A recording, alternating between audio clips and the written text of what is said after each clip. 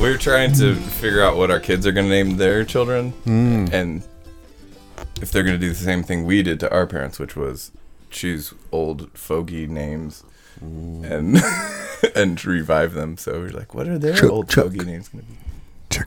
Check. What is that song from Coco? It's like, everyone knows Juanita. I've never seen Coco. I've only seen part of it. I've heard it's awesome. Oh People my rave goodness. about it. I don't know. It's very Well, today for the podcast, we're just going to watch Coco. a reaction podcast. Let's do that. We'll just play the soundtrack. Ooh. We're so cool enough for that. Yeah. We'd Welcome be back, sued, by though. the way. Yeah, welcome back. I was getting his road trip Route 66. tales of woe and glory. Yeah. No, I took 190 to 284 to the 10, something like that. Nice. Did you Westbound. use your thing the whole way, or did you just go by a navigational brain? Well, I mean, probably, I guess I could have just driven east and figured it out, or west and just figured it out. East, I would have never figured out. East would have been a problem. How to get to Tucson, but probably could have driven west and eventually hit something, because you know we're pretty much on the same longitude, latitude, Whatever it is, I don't know. but We're about the same flatitude as... but I traveled Flatitude. flatitude. Mhm. Is that how you That's how I remember? Yeah, that's a great That's little great. mnemonic device. Yeah. If only you can do that to figure out how to say parallel. Parallel. I used the word last night in group. I You s- weren't there. And I was like, that was an inside joke for Joey. I was like, there's an interesting parallel. So I went back and listened, and I actually sent clips to Autumn for verification. Oh. And then now what she's is got it? me on this whole other project to some weird word that she says. And it's like justifying her with... Oh, great. Sorry. What is it? What does he say? So he says parallel. Yeah, it's like an emphasis. So the emphasis in the word parallel. parallel, meaning two lines that never intersect, is at the P-A-R-A. Yeah, parallel. Parallel. So he doesn't emphasize the first half. He emphasizes the second half. I think it's an oddity of me trying to like push the word out. parallel. Yes. Here's Yeah. a parallel. Yeah. Like that. So I have clips of it. Yeah. Or I grabbed one that's actually not a great clip to send to Autumn. It was just the first one I could find. But she messaged me back to make sure that I knew that actually that is factual to say it that way with different meanings. I'm trying to find her text. Yeah, So- she's all about... There's this street called Belt Loop that John So- Newberry lives on, and we always argue about it. So she says, parallel noun, as in this thing is a thing that can be understood in relation to the other, which is the one being spoken of in this example, versus parallel, which is an adjective, as in this line runs parallel to the one it will never intersect. She's saying there's two different So pronunciations. there are two pronunciations. One is an adjective and one is a noun. No. So Dave has been pronouncing the noun, and that means that it was accurate because he was using it as a noun. think this is to be where, a relationship. Like, you can't get your wife to testify against you in court. I think this is one of those things. I mean, I think you need to make a public apology. I'm all about it. To be fair, whenever I was bringing it up, I did say, oftentimes I bring something up to you, Dave, and you'll tell me, well, actually, this is the reason I do it, and I'll go, okay, well, you're right. That makes sense. If that's how it is in the dictionary or whatever, that makes sense. That's just not how people say that word. Yeah. And so that's what I actually said when we were discussing it, and then I got a slew of text and everything to make sure that I knew. Actually, it started off with saying how much she thinks alike and she loves listening and whatever, and then she said, "But I am sincerely puzzled by your critique of Dave's use of the word parallel." But here's a clip. I don't know if we'll be able to hear it, but it's not the best example, but it's a example. Right? And so there's a parallel in the sense that we know. Parallel? There's a parallel. And so there's a parallel in the Yeah, sense yeah. that we know. So that's not how normally people say That's the not word how people parallel. speak. Yeah. That's preacher That's speak. public speaking emphasis. But apparently that is actually the way to say parallel if you mean a comparison of two things. Gotcha. I was laughing so talking funny. to Brooke about it because I was like, yeah, Joey went off on this thing, and I'm thinking in my head, no one's interested in this. This is the most boring. And then I thought, everyone's interested in this. It's exactly what they want to listen to. I don't know if Podcast I would crazy. use that much hyperbole. We don't want to go off the deep end into But- doctrine and devotion confusion. You ever Doctrine listen and to that Devotion podcast? is a podcast. Love those guys, by, but they have a lot of two small talk. pastors at a church in Chicago? Yeah, Florida? Greater Chicago. Yeah, Chicago. Okay. Yeah. outside of. It's been a while since I listened to it. I stopped listening to them around the whole the John MacArthur Beth Moore. No. Before one, that, Strange Fire. John MacArthur and his thing that he wanted everybody to sign. Oh, social justice thing. And so they were going through it part by part and discussing the different parts. And I don't know why, but that's just where I kind of stopped listening to it. It got boring, or Mhm. I don't know. For some reason I don't super like their jokes. They do a lot of really inside jokes. Yeah, I try to at least explain what I'm talking about. yeah. I feel like they're like, hey, I'm an elder and a pastor of this church, and I'm an elder pastor of the same church, and so we're like best friends, and Mm-hmm. come check out what it's like to hang out with us, which could be fun. Mhm. And maybe if I listened more, I'd get more of their Yeah. inside jokes. But that's not my goal with our stuff, is to be like, we're insiders and you could take a peek, but you'll have no clue what's going on. Yeah, Like, it's nice for people to understand. Yeah. That'll probably happen accidentally, but it's good to not aim for it. It's probably even happens nicer a lot, when people yeah. understand. Yes. That was a reference to 5 minutes ago, so you could just back up. And, That was an inside joke. Are we And using listen. this? What's happening? Yeah, I think we've already started. Okay. Um, Oh no! Oh no! dude, there's another podcast I listen to where they literally just start and you just come in and you're like, whoa, where are Yeah. we? What is going It's like a on? John Grisham novel. And it's like, We're being chased by bad oh, guys. okay. Hurry! That's perfect. Start it there. And they're like, we're being chased by bad guys. They I've never heard- do an intro, never do an outro. Yeah. It's just really weird. It's like there and there's not there, and you're like, oh, There's wait, the what middle happened? way I've heard where they start in the conversation, then do the intro, and then keep going. Cool. Well, thanks for tuning in. You've been listening to Nope, that's the wrong one. That's the end. I say you've been listening to I don't know what at your the end one end. was. I was wondering what your end one was. It's really no different. Instead of saying thanks for tuning in, you're listening to, I say thanks for tuning in, you've been listening to. It's a simple change of tense. So, thanks for tuning in. You are currently listening to Sunday Recap, a weekly edition of the Grace Bible Church podcast, where we talk about life and faith based off of our sermon this past Sunday.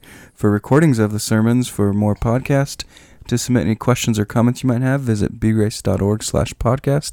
For more information about Grace Bible Church, visit bgrace.org. I'm Joey Colon, one of the assistant pastors here. I'm Chris Webster, another assistant pastor that sings and sends emails. I'm Dave McMurray. I am the teaching pastor at Grace Bible Church. So to say another assistant pastor that sings and sends emails is just reusing your singing and sending. Well, I guess you use different words. I don't know. I You don't said keep it. fiddle I have a one time. I have a spreadsheet of all the ones I've used, and I try not to repeat. You So. should do it like when you're trying to buy airline tickets, and you could do the grid of like the best combination. You know, if I leave on Sunday in the morning and return on Tuesday in the afternoon, it's the best possible combination. That's for Mhm. price wise, but Right. it'd be really fun to see your best Mhm. combo. The assistant of pastor of juice what you do. boxes and I don't know what's the I'll most have popular. I'll have to have an online poll to know what people Oh prefer. yeah, we need people to call in. Yes, But you can Call make a into our grid. call screener. You can make a grid based off of like alliterations Oh. or like point system. things that go to. Yeah, you could create one, and then you could do voting if you want to. But I would like to see a grid of all the different synonyms for what you do. I was in my head trying to work in ukulele because of this week, or ukulele. Did you How do play you it? pronounce it? Did you play the ukulele I did. this week? I did. I had a grass skirt on in my heart. In your heart. Okay, good. It's a little nervous. Hawaii. I've never been to Hawaii, but we do have a student in youth group right now who is all about his Hawaiian heritage. And it's very fun. Cool. I bet he loves it, He which kno- is our topic for today. Thanks, Chris. Speaking of love, if you call 1-800... I don't know. That was weird. It wasn't supposed to be weird. It's the request line. Yeah, it was going to be the request line or something, or like buying a product that you'll love. But I'm just not quick enough on my feet this morning. But It was really funny. Well, this sounds horrible. It was not really funny. So I had to go out of town to Tucson For a not funny reason. my grandpa died on Wednesday. Yeah, on Wednesday he died, and so my whole family was going to Tucson to take care of everything and whatnot. And so I was looking at flights, and that's what made me think of the flight grid right now. And I was looking at trains and I was looking at renting cars, automobiles, and trying to find a way to take a boat. Like I looked for every option. And man, it was just anything last minute is just real expensive. Yeah. It's like, well, maybe if I wait a couple days, still it was. Yeah. It was and taking ridiculous. a boat across the desert is very inefficient. Yeah, it's inefficient, but if it's cheaper, it might be worth true. it. It might be worth the money. Anyway, so after debating for hours, I just got in the car and drove. But as I was driving, I was like, okay, I'm gonna listen to some podcasts, whatever. And I was listening to one podcast, and I thought about us and our podcast, and that we record on Mondays at 10:30. And I was thinking, man, I might not be back in time for our podcast because I was driving by myself. So it's about a 13-hour drive to Tucson. So on the way there, I split it with El Paso. So if you're a friend of ours and you're in El Paso, I didn't not stay with you because I was thinking through not hanging out with you.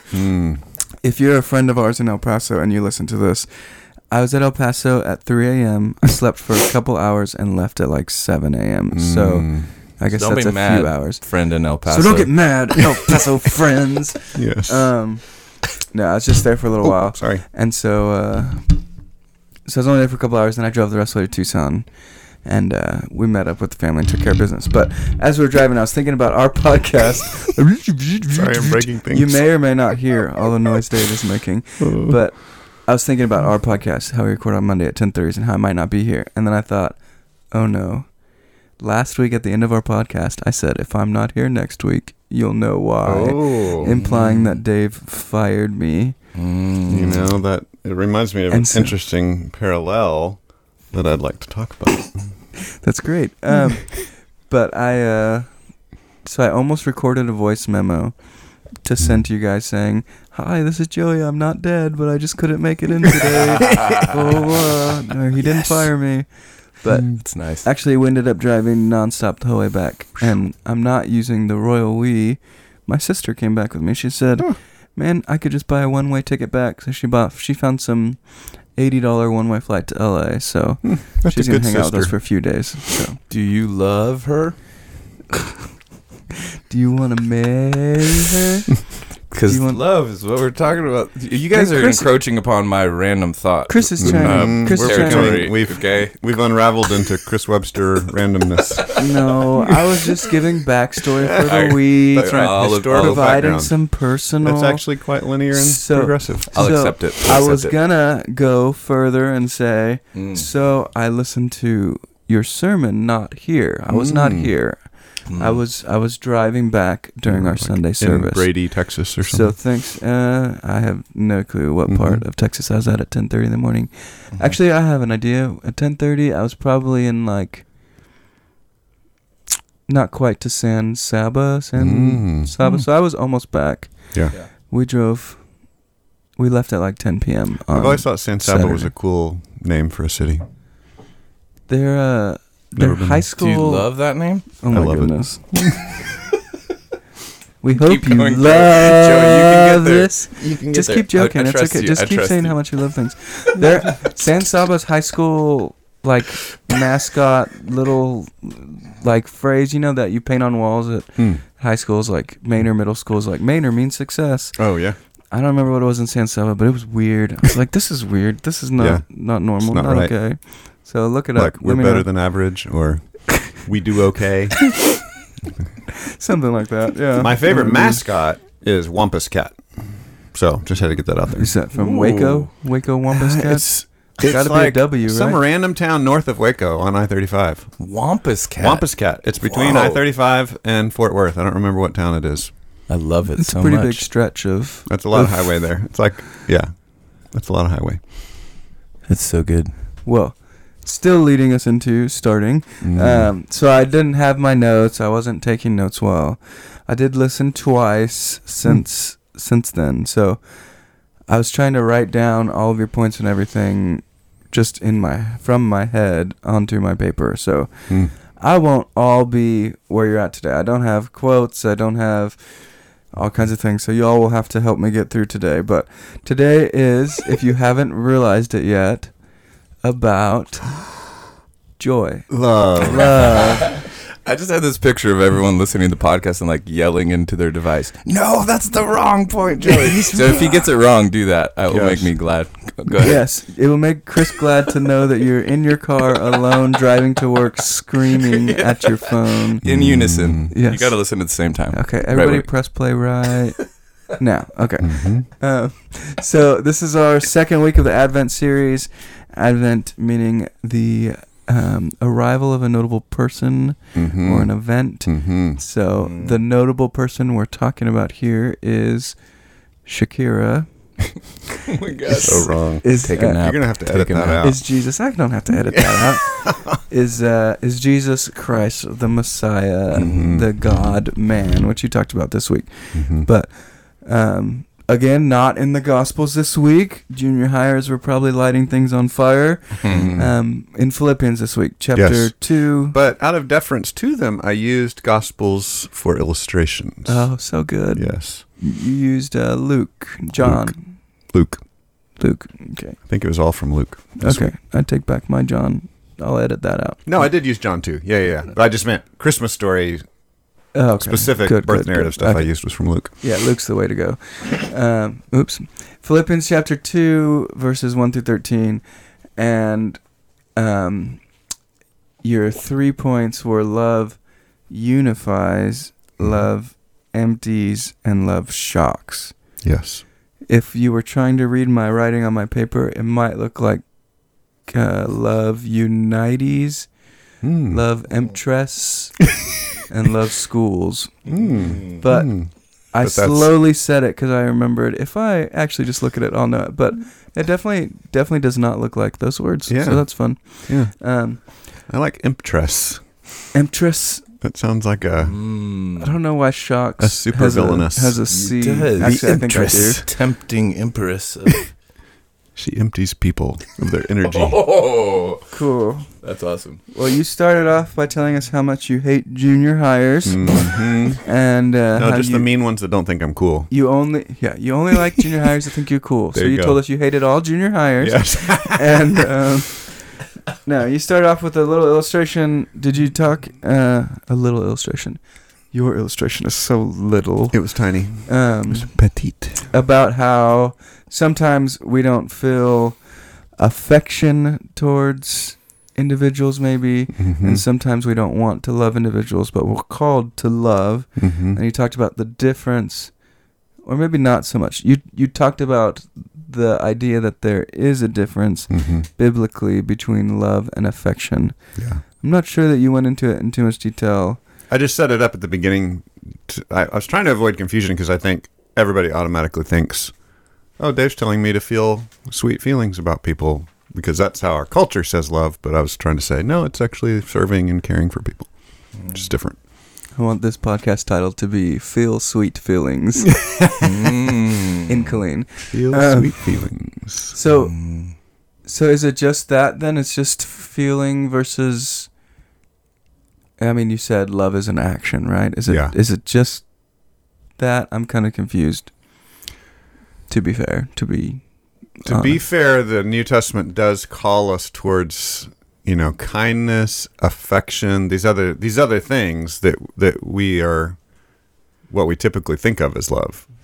But I was trying to focus in on serving and doing things for people is truly what love is, and that's how love is used in the New Testament predominantly.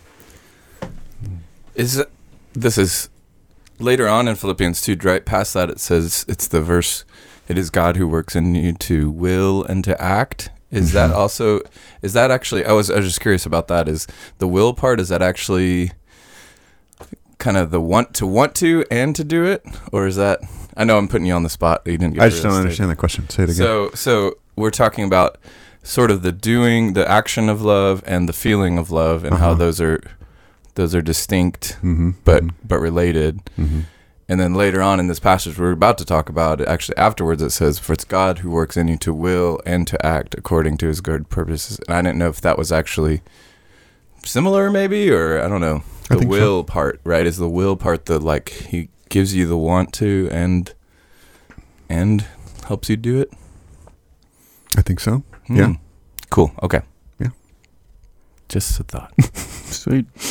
No, yeah, I didn't understand your question at first, but I think that makes sense, and I think you're right. It's the will you're talking about is like the affection part, the wanting to, the desire of your heart is like the will, and then or whatever. Yeah, and so maybe that helps guide the conversation of I was wanting to kind of ask a little more about what does the culture get wrong and why, and maybe that guides it a little bit of we only do the want to part and not the do it anyway part of love, or you know what I mean, like the happy fuzzy. But is it as simple as that? Is there anything else that just It is not that simple. yeah But good answer. I think we've got to start with the action, and that's why I was trying to focus on that. We've got to start there. And y'all have heard me preach an annoying enough times to know that I believe that we're supposed to feel empathy, and feelings are good, and we should like work on that as Westerners who tend to, especially Western men, we tend to deny our feelings. So I think we need to work on all that stuff. I was just trying to like keep it focused on, we got to start with the actions. The action's the main thing, and Jesus washing his disciples' feet is this great picture. The Greek guys that know a lot more than me say there's this strong parallel between Philippians 2 and John chapter 13, and that there's a lot of like key words that kind of match up so that you can kind of lay them next to each other and say what's being talked about in Philippians 2, the way Jesus served, is being acted out by Jesus in John 13. So It's interesting though, because it's not a separate thing either, right? It's like we are not called to cold hard obedience, but actually to have affection. So that I think the places I think of that are in marriage and in worship. So in worship, sometimes I'll tell people like, sometimes your heart leads your hands, and sometimes your hands lead your heart. And so I think that's what you're hitting on, is the harder part is like, I don't feel this and I'm going to raise my hands anyway. And actually that sometimes that risk and that stepping out actually stirs your affection. So that's a side note. I know that's not really talking about the passage, but same with marriage, right? Men will talk a lot. I don't feel like buying flowers for my wife, but then I'm sure we've all experienced that. I stepped out and bought flowers for my wife and actually felt affection for her after I chose to do that, you know? So yeah, I think that's a huge, I mean, that could be a whole 3 more sermons, but yeah, I think that's a big part of Christian experience. We do things that God tells us to do, and then later we're like, oh, that thing God told me to do was good. And then we kind of feel it later, I think. And I do think that's huge, because especially, again, in the West, to kind of pick on our cultural moment, we're transitioning right now, and I think we're transitioning more towards a different kind of cultural moment. But I think historically we've said information is really important, and education and information is central to discipleship, which we would not want to throw it out, but doing the right things, that's essential to discipleship as well, and it shapes us when we do things that God tells us to do. Yeah, and you talked a lot about what Chris was talking about, how sometimes doing the action shapes the affections and the emotions. So your first point was love unifies or unites? Which one? Unifies. Unifies. Okay. I looked down at my notes and it could be either word. So Unities. love unifies. And so can you tell us what verses that was from and kind of a quick summary of that one? Verses 1 through 4, he goes on and says, like, if you got any affection, any consolation, any comfort, it's like a different grab bag of words in different translations. But if you feel any love from Jesus, then humble yourself, then be of the same mind, then be of the same spirit. He uses a lot of sames, like be one with, be the same with your brothers and sisters in Christ, be united with them. And so the transition is that the love of Jesus poured out on us is going to make us connect with and be unified with brothers and sisters in Christ. And he even then gives some negative, like, don't do things out of, I'm looking it up here, Out of vain conceit. Where is that? Selfish ambition or conceit. Yeah. It's funny. I'm not seeing it. Oh, yeah. It's in verse 3. Rivalry or conceit is what mine said. I got confused in the middle of my second service sermon because the ESV has changed a couple of these words from one generation to the next, so that threw me a little bit. But that was the first point. Jesus loves us. We'll have unity. We'll unify. We'll connect with people around us. So in verse 2, talking about unity, it says, by having the same love, being united in spirit. The Greek word is sumukoi, which literally means fellow-souled. Whoa. Isn't that really cool? That's cool, yeah. Fellow-souled. Yeah. You're welcome. Sorry, that was just so not an actual thought or anything to discuss. It was just like, It's a weird There you word, go. yeah. Cool. No, I like it. fellow-souled. I felt like that's a really cool way of thinking about being unified. So I guess what examples of unity or unify,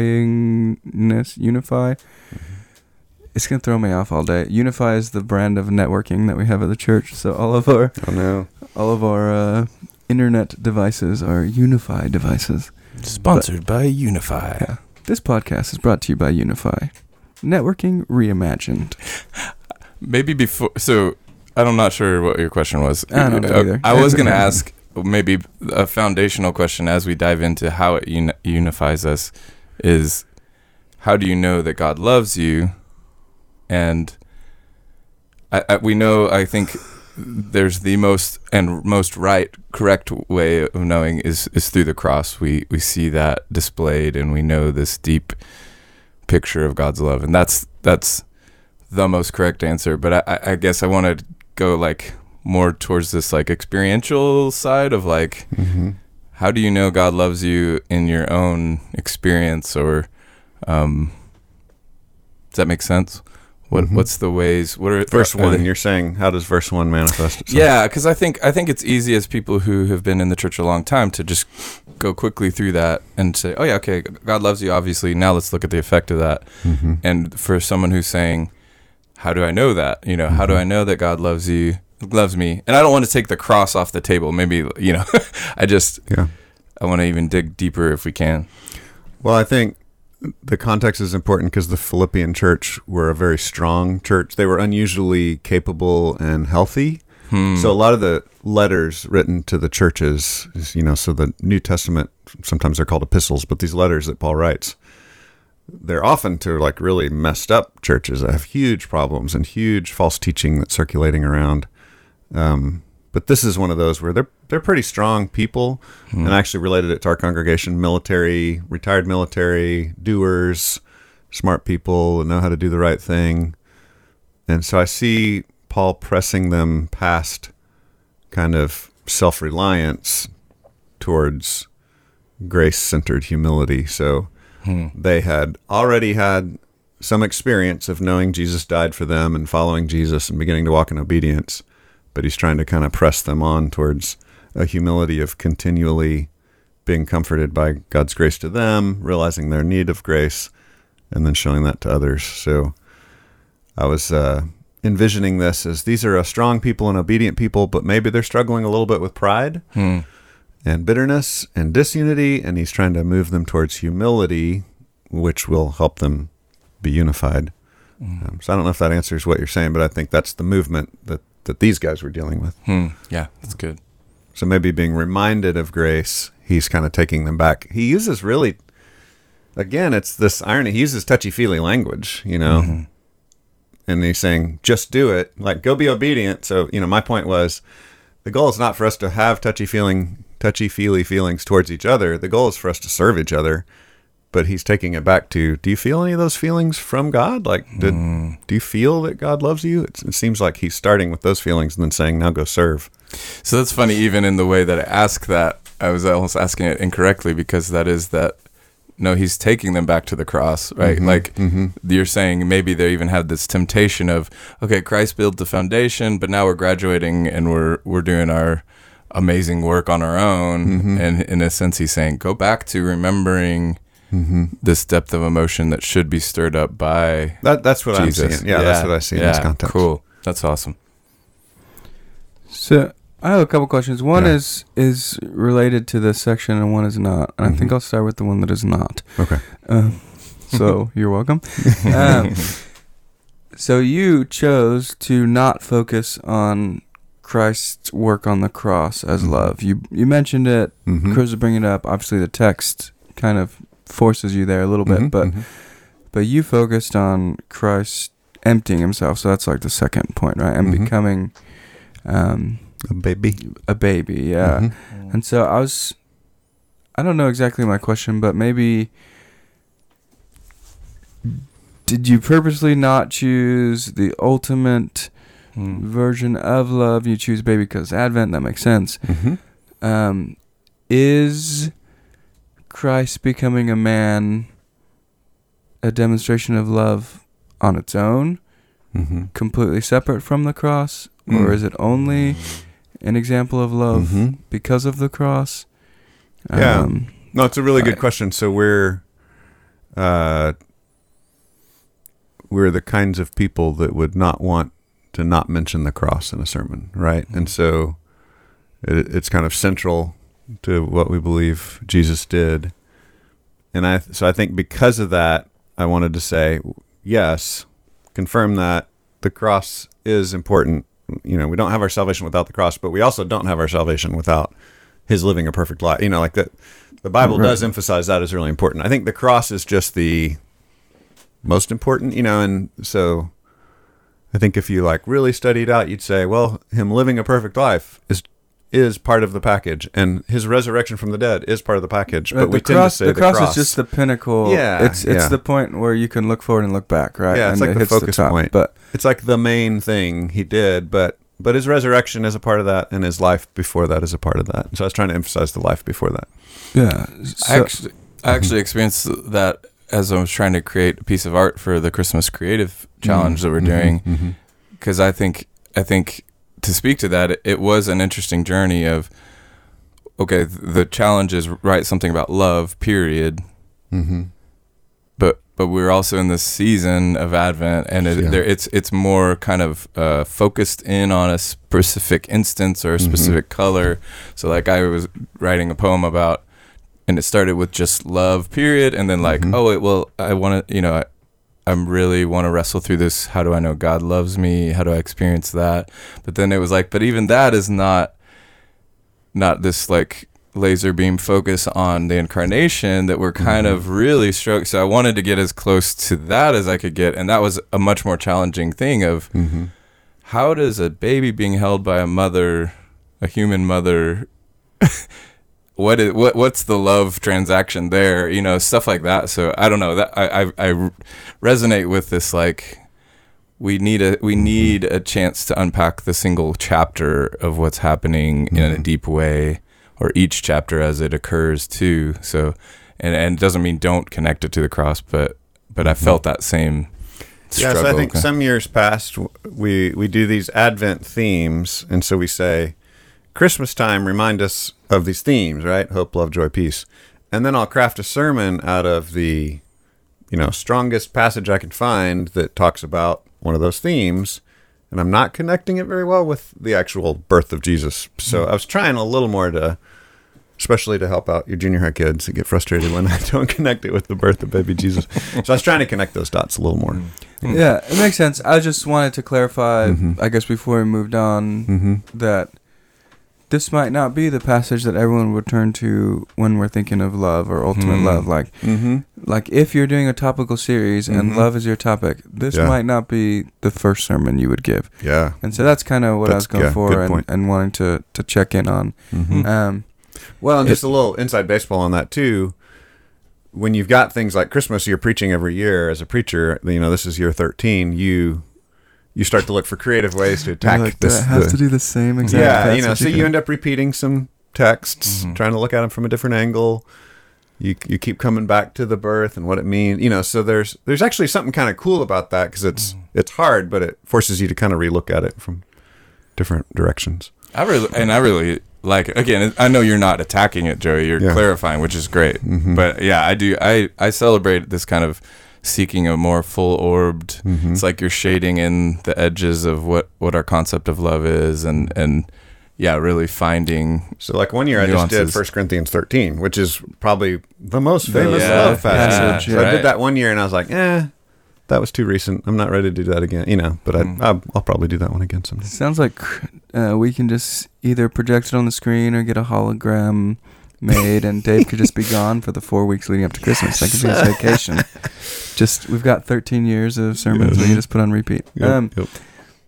Man, I had a question and I lost it inside of that shuffle there, and it was a good one. It was a controversial, stir the pot. Good one. You can come back to it out of order later if you feel like it. I mean, I started out of order. So, well, I guess to help us finish with unifying.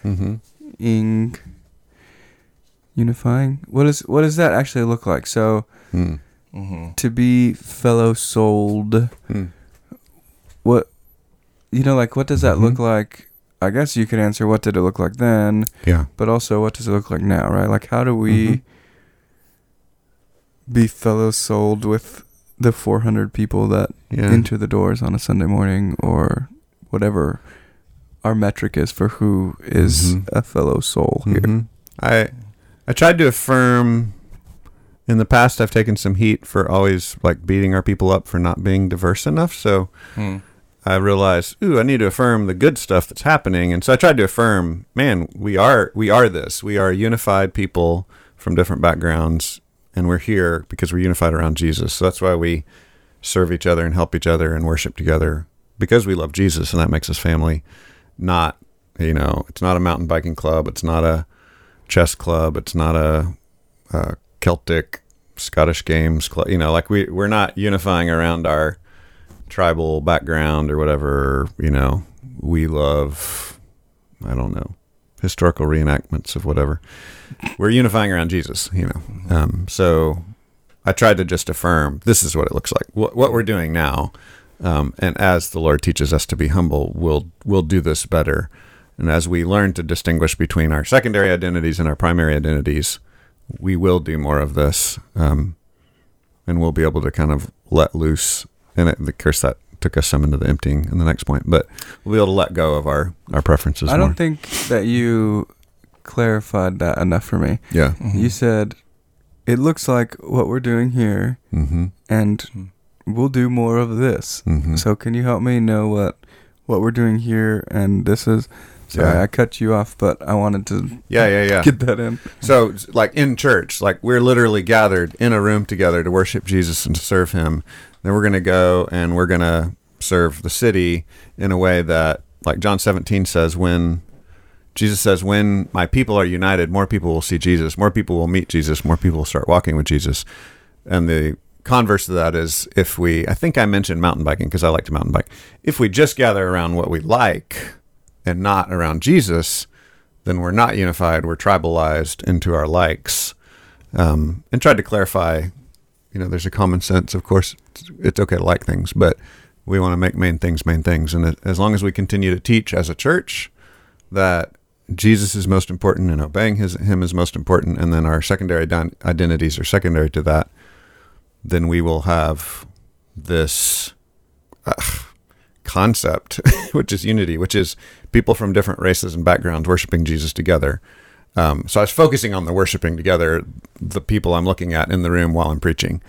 But that also looks like everything we do as a church, serving one another, doing evangelism together, taking meals to each other when someone's sick, all those everyday things, praying for each other, doing life together. So we say that all the time, that Jesus is what should unite us. Definitely accurate, not trying to knock it. Is there a place that you draw the line, though? So, like, we say Jesus is primary, everything else is secondary. You can like your other things secondary, but as long as you like Jesus as your primary, you're welcome here, united with us here. It's kind of what you're saying. I'm not wanting to put words in your mouth, but is there a place where you draw that line? Like, for instance, you said the letters are written a lot of times to churches that are doing things that aren't right. Sometimes the letters would say, kick people out. Is that something that keeps us united? Mm-hmm. And if so, is that something we should be doing? Like, say, to other churches in Killeen? I don't know. That might be too much of a... I mean, well, just recently, our country redefined marriage at the government level, and so we redefined, what our statement in our... We re-clarified. We re-clarified, Yeah. we made sure that we were explicitly saying, no, this is what marriage means in the Bible. Well, we just wrote separated down what we had always been saying. We didn't redefine anything. Right. We wrote it down. Mm-hmm. And so we reestablished that with more clarity. So that was a drawing a line in the sand. And so in that, we basically said, hey, anybody that disagrees, you're welcome here, but we're not going to do your wedding. You can't, lead if you're going to like push a different agenda or go in a different direction. So we're going to try to love you and serve you, but we're not going to, affirm the new definition of marriage. So that I'd say that was a line where we say, we're not going to get along in every detail on this issue. It struck me as you were talking to, like, I think we talk in sort of group terms or tribal terms, and so I think there's this feeling some of us may have of, well, if I'm not engaged in sort of tribal warfare, then that means I am unified. But I think there's actually something...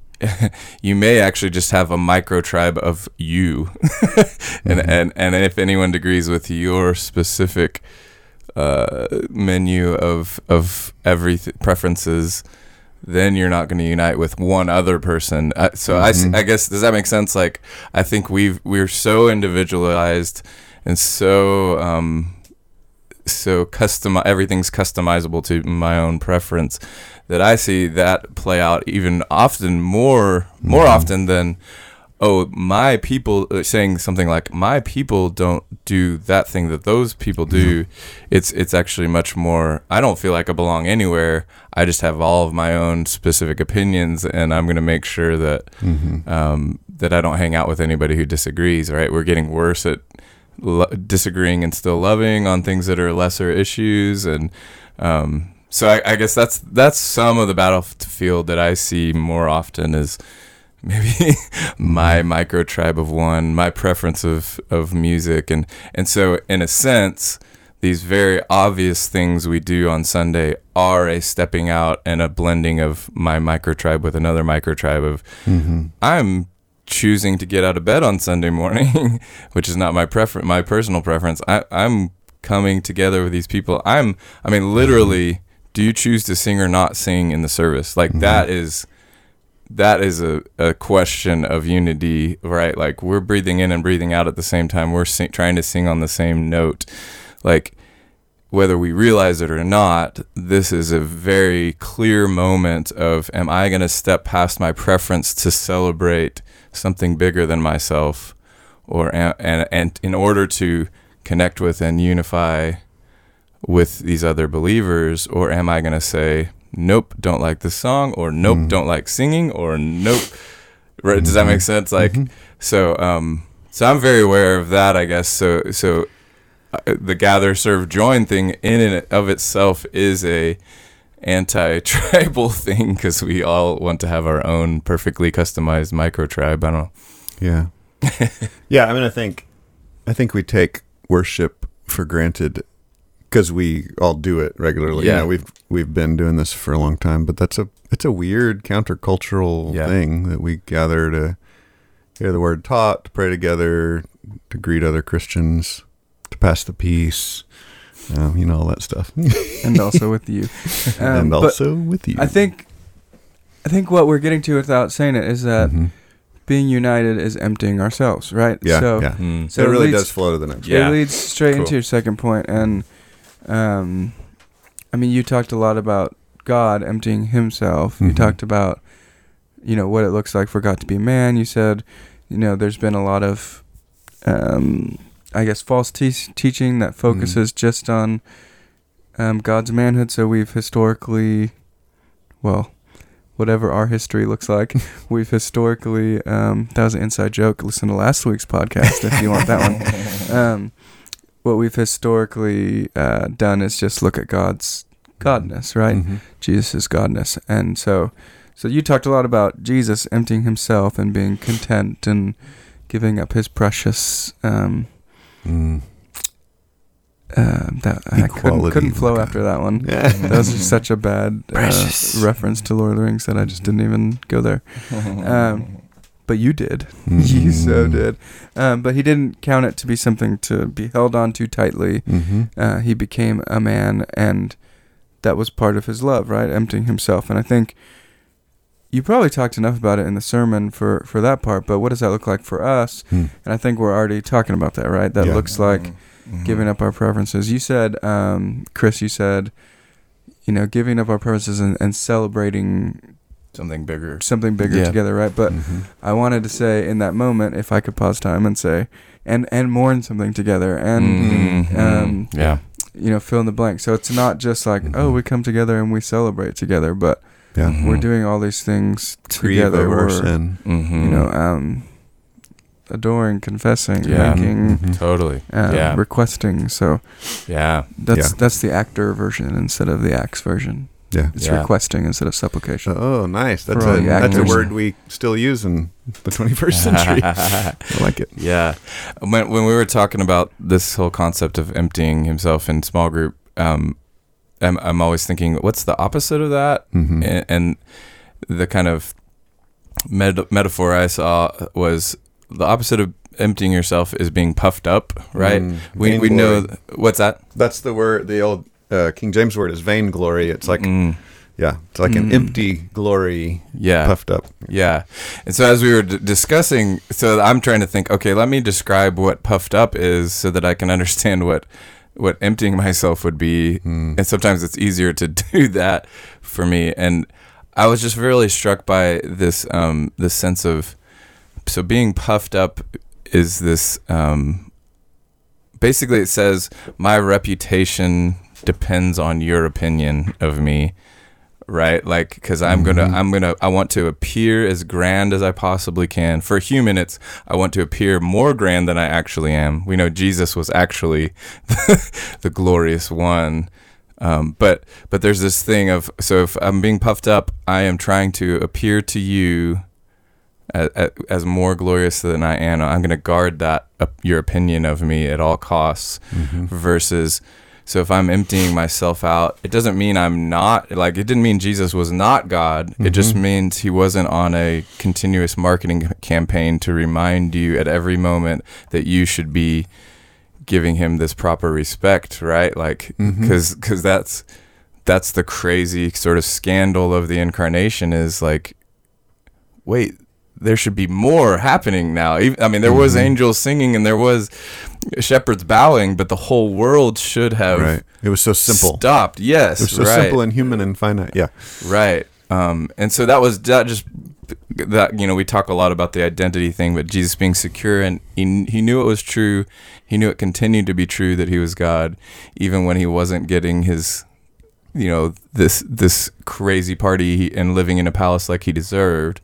And for us, there's that like, if we know we're children of God and we're not going to be puffed up and not going to be worried about, do you see how good I am? Do you see how great I am? We can like just be ourselves. Yeah, the model of Jesus as a human trusting the Father is a huge and important model.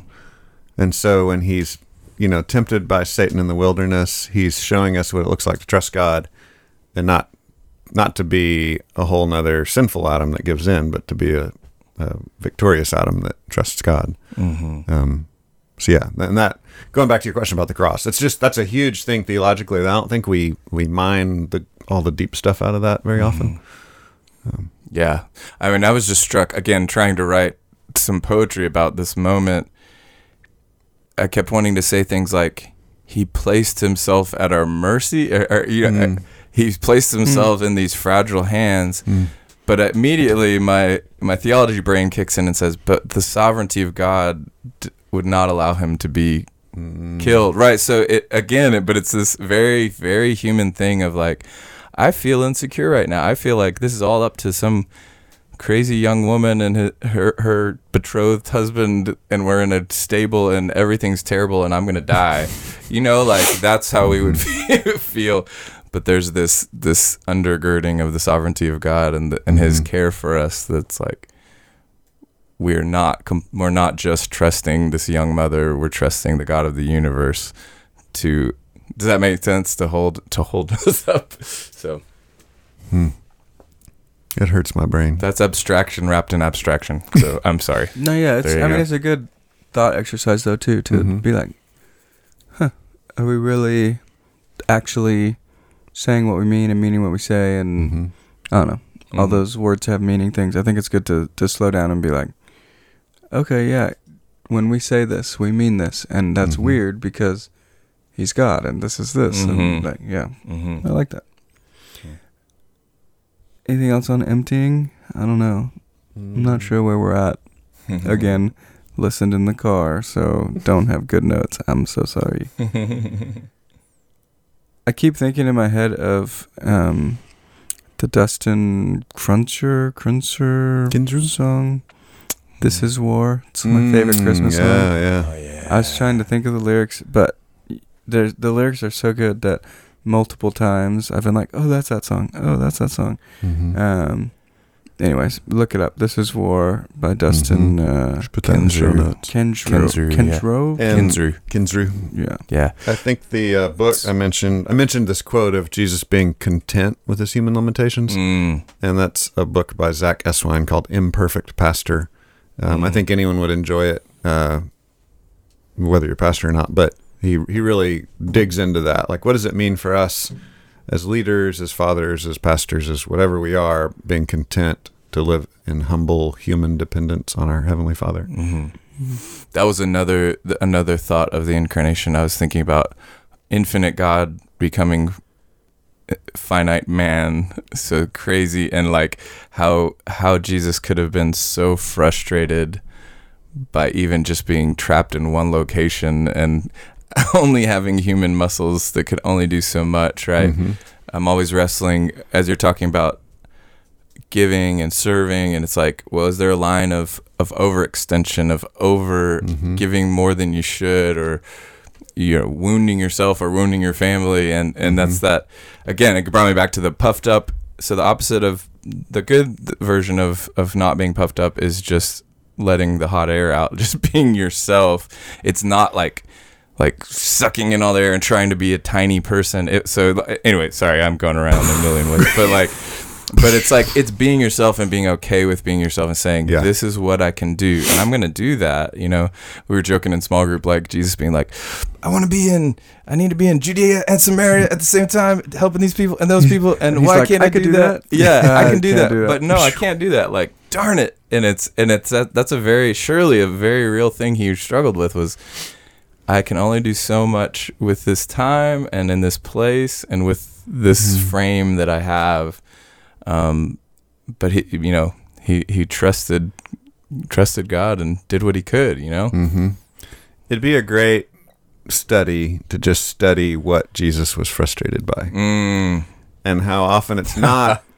Sometimes it is totally what we'd be frustrated by. I think the classic case is in the Garden of Gethsemane. He doesn't want to be brutally murdered and separated from the Father. But a lot of times he's surprisingly okay with his humanness. He's like, all right, I'm going to take a nap now. See you later. Yeah. I love that. You should make a Netflix series that's just the frustrations of Jesus. Behind the scenes. Skip all the ones everyone knows about. He turns over the tables in the we know temple. about that one already. That one gets me, because that's about the most frustrated we see him, I think. Yeah, see, I'm talking about Chris's thought process of like, I need to be here and here and blah, blah, blah. Yeah, gotcha. Yeah. I think frustrated is a strange word to use because the text uses the word that he was content. Yeah. So saying someone's content and frustrated at the same time seem a little odd, but I wasn't even saying. I was saying the opposite of he could have, and maybe we would say should have been frustrated by it, but wasn't. Yes, and so that's the message to me of like, yes, I can grow frustrated that I can't help everyone all the time and have energy forever, or I can just be content that I can do what I can. Well, yeah, and I think it's a great temptation for people in any position of leadership. So that's, again, recommend that book, Imperfect Pastor. Even if you're not a pastor, but you're like a leader in some way, you're kind of running out in front of a group and saying, hey, follow me, or hey, let's do this thing, in whatever realm of life you're doing that in. And there's the temptation, because of experience, to say, oh, I can do a little more than that person that I've just run ahead of. And there's this weird temptation that sets in of us thinking we can do more and more and more, you know, and it's a really healthy to just stop and say, no, I can't do everything. It's good. What about shocking love? Shocking love. Love has a cattle prod. Yes, it's like electricity. I don't remember which part of the text. Obviously, it's through the end, and yours ends at verse 13. But what were the verses for this one? So I was trying to connect two things that don't really look like they connect in the text. So he gets the name above every name. He is God. So now we're back to he really is God. So we were kind of focusing on his humanity, but now it's like he is the Lord of Lords. He is every knee is bowing down to him. He is God. And then Paul goes to, so then work out your salvation with fear and trembling. You know, it's like a funny, you'd think, wait, Paul, why did you just jump to obedience again after talking about how awesome and big and godness of Jesus? You know, it's just like this weird, seems like it's disjointed, but I was trying to say that those actually go together, and that, you know, the overwhelming reality of who God is what is working through us, because Paul kind of wraps around back to it's God who is both to will and work for his good pleasure, is the quote at the end of verse 13. So the best word I could come up with in the moment for that was shocking, but just there's this, I was thinking of the other episodes, like when, you know, Isaiah sees God and it blows his mind, and then he starts serving God after the interaction with the angels and the atonement scene. And I just think there's I want to say parallel, but I won't use that word. Use it all you want, buddy. You're using it accurately. You could have used the word "love is awful." Ooh, full of awe. But that probably That would wouldn't confuse have, people. Yeah, it would have been confusing. Love is awesome. Well, that's Even and that that's doesn't have the that's same- that's the edges of Christianity that we aren't comfortable with. You know, like I mean, I loved your picture. That was I put like up a weird what? picture of cherubim. It was so freaky. Oh, it was no, kind of what like was it? a nightmare picture. It was crazy, and it was like It was a very It's like one of accurate. one of those accurate, like head of a bear, the Yeah. mouth of a lion. yeah. Yeah. And we're just not comfortable with that as modern like, this is an angel. scientific Wah! Christians. Yeah. Yeah, man, that was wild. Sometimes you don't know what to do with that, but you have to because it's in the Bible. Yeah, shocking. Shocking weirdness. Shocking, I guess, is the word. So it was just mostly, at least. I'm assuming that you spent the least amount of time on this point, but this could be inaccurate. You know, you never know when you're not here. But so basically, just that it's a strange turn to go from saying God's man to God's God to saying now because of that work hard. Is that? Yeah. It was a lot more beautiful and subtle than that, but yeah. Yeah. Well, nitty gritty. Let's get down to the nitty gritty. So I guess it's probably the least. It was the least memorable if you point see for me. how So I'm God, how big God is. I want to say how God is. But yeah, if you see how God That's is, an if you see how accurate big statement. God is, if you get a vision of God, it's going to change you. And Paul has this funny little phrase of like, so you've obeyed in my presence. Let's obey when I'm not there. And the power for that is the shocking reality of who God, you know, the vision of God, the Jesus exalted. That's the power of what's going to shake and tremble through you and lead to farther obedience. You're not going to obey to be seen, kind of going back to some of the identity stuff we were talking about earlier, but you're going to obey because of God actually working through you in his pleasure. I'm not sure when you said this, but you did at one point talk about like is it for you all previous love? Like I remember the point that God loved me and then I just go on with my life, or are you continually seeing that was at this point? I don't think it was. But kind of what you're saying now is making me think of that. Do you remember that at all? Or I don't remember that just, part. I did make some changes from the 9 to the 10:30, but I don't know if... I have no clue which one I listened to. I clicked on one that said GBC live stream, but there's two of them, so it could have been either. But I'm trying to remember exactly what you said. But you talked, I think it was in the very beginning, maybe even before you got to your points, but you talked about,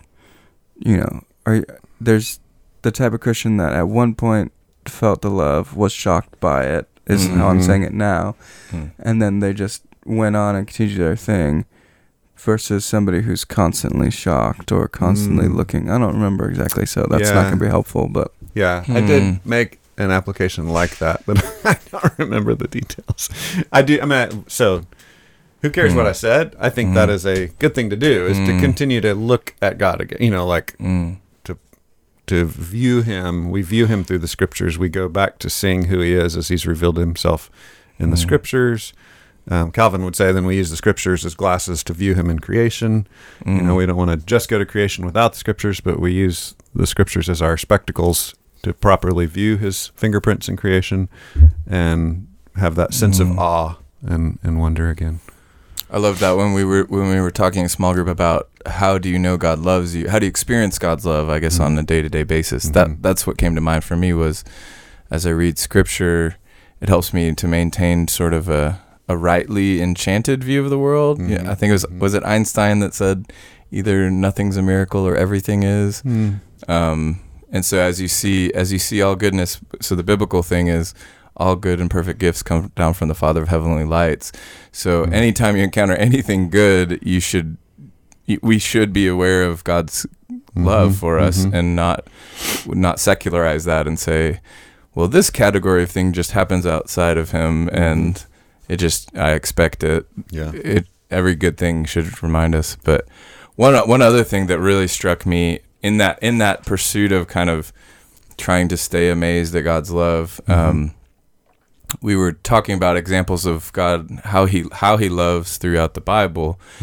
And I don't know what it was that struck me about it, but our leader Jim said, so now remember, you see that example of love, and now remember, since God does not change, he's the God yesterday, today, and forever the same.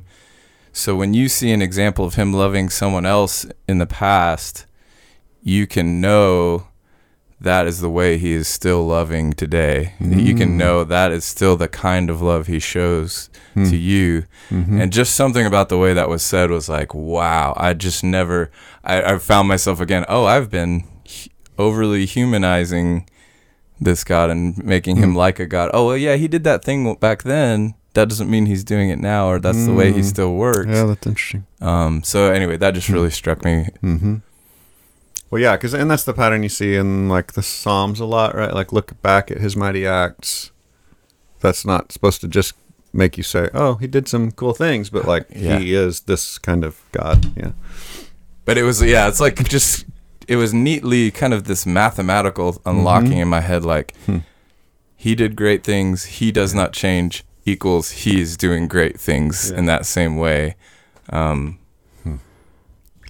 Just picturing Chris having a Sherlock Holmes moment in the middle of Bible study and he the went lights into his everywhere. mind palace. His mind palace. I love it. Oh. Yes. All right, it's 5:45. We should probably wrap up. What? That's good. It's always 5:45 the dumb in here. clock joke again. Always Okay. 5:45 in Joey's I was mind like, palace. what does this mean? Yeah, it's just because I always should be leaving here because I've been here too long. It's just always. Okay, cool. Any other thoughts, ideas, concerns? No. Chris said, Can't can't let it go. Let it Do you go. guys have anything this week? Last week you had nothing. I don't know if I have anything this week. Ooh, I went hiking with my wife this weekend. Woo. Want to recommend this park to y'all? It's River Place Park in Cedar Park. So you can find it on like a maps Cedar program. Park swag. Yeah. Cedar Park swag. I don't know what that is. I grew up there, but I don't know what that is. Oh my gosh. Remind me to show you. For the record, people, if you go to this park, it's not the neighborhood Chris grew up in. Nope. We don't want you thinking he's a billionaire and you don't want to start asking him for money. But it is a millionaire kind of neighborhood in Cedar Park. But the park is glorious. It's this long trail that you can walk on in the trees. There's a creek on one side, a big river on the other side. It's really pretty. So, recommendation. That's a unpaid commercial for River Place Trail. So probably about 3 or 4 years ago, some YouTuber made a song about Cedar Park. I'll have to show it to you. Sounded like YouTube. You had your YouTube voice on, I could tell. Cedar Park swag. Do you have anything about Cedar Park, Chris?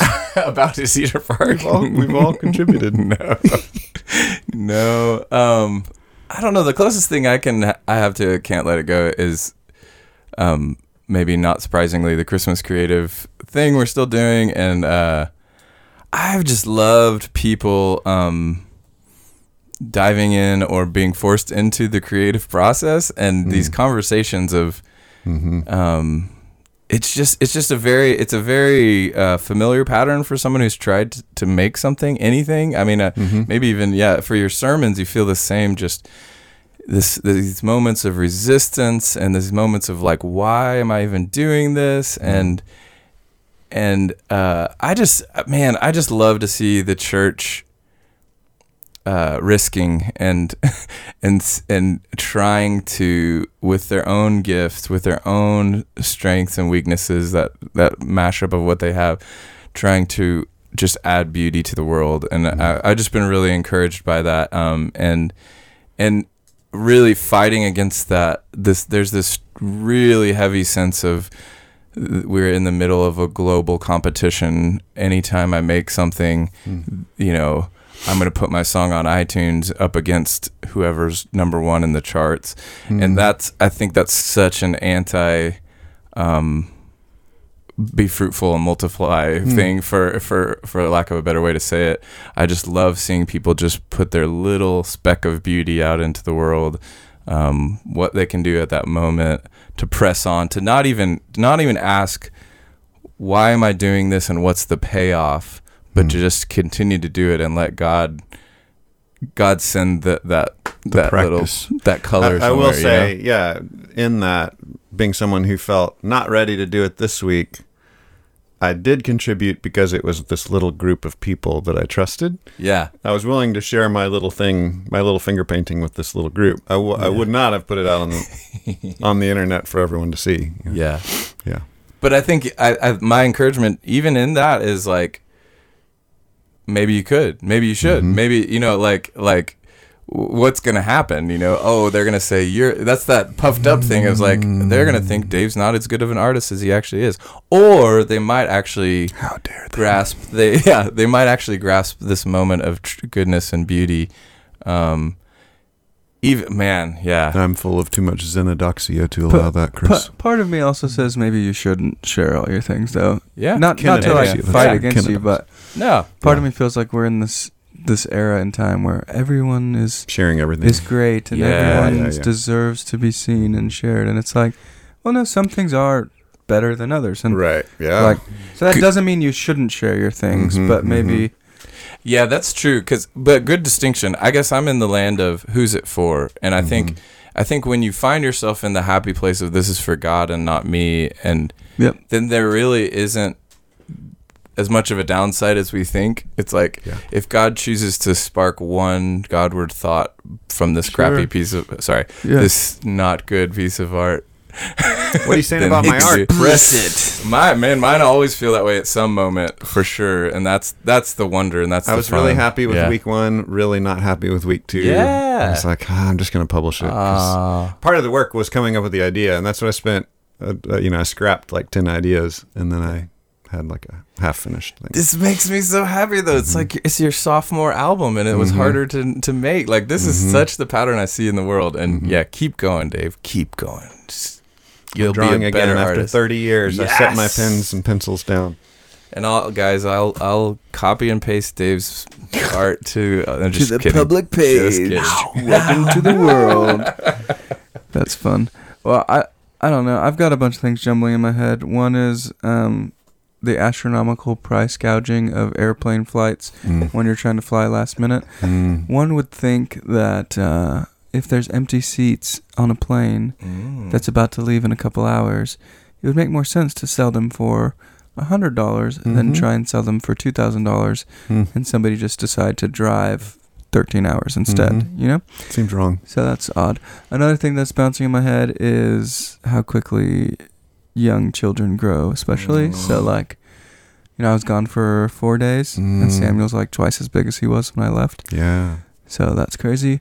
Wow. But I guess the real and mostly related thing is I'm just gonna read the song I mentioned earlier. This Is War by Dustin Kensrue. Kensrue. Yep. Yeah, sure. It's a good one. Watch the music video because it's super weird and it's cool. awesome. Yeah. But the lyrics to the song go as follows.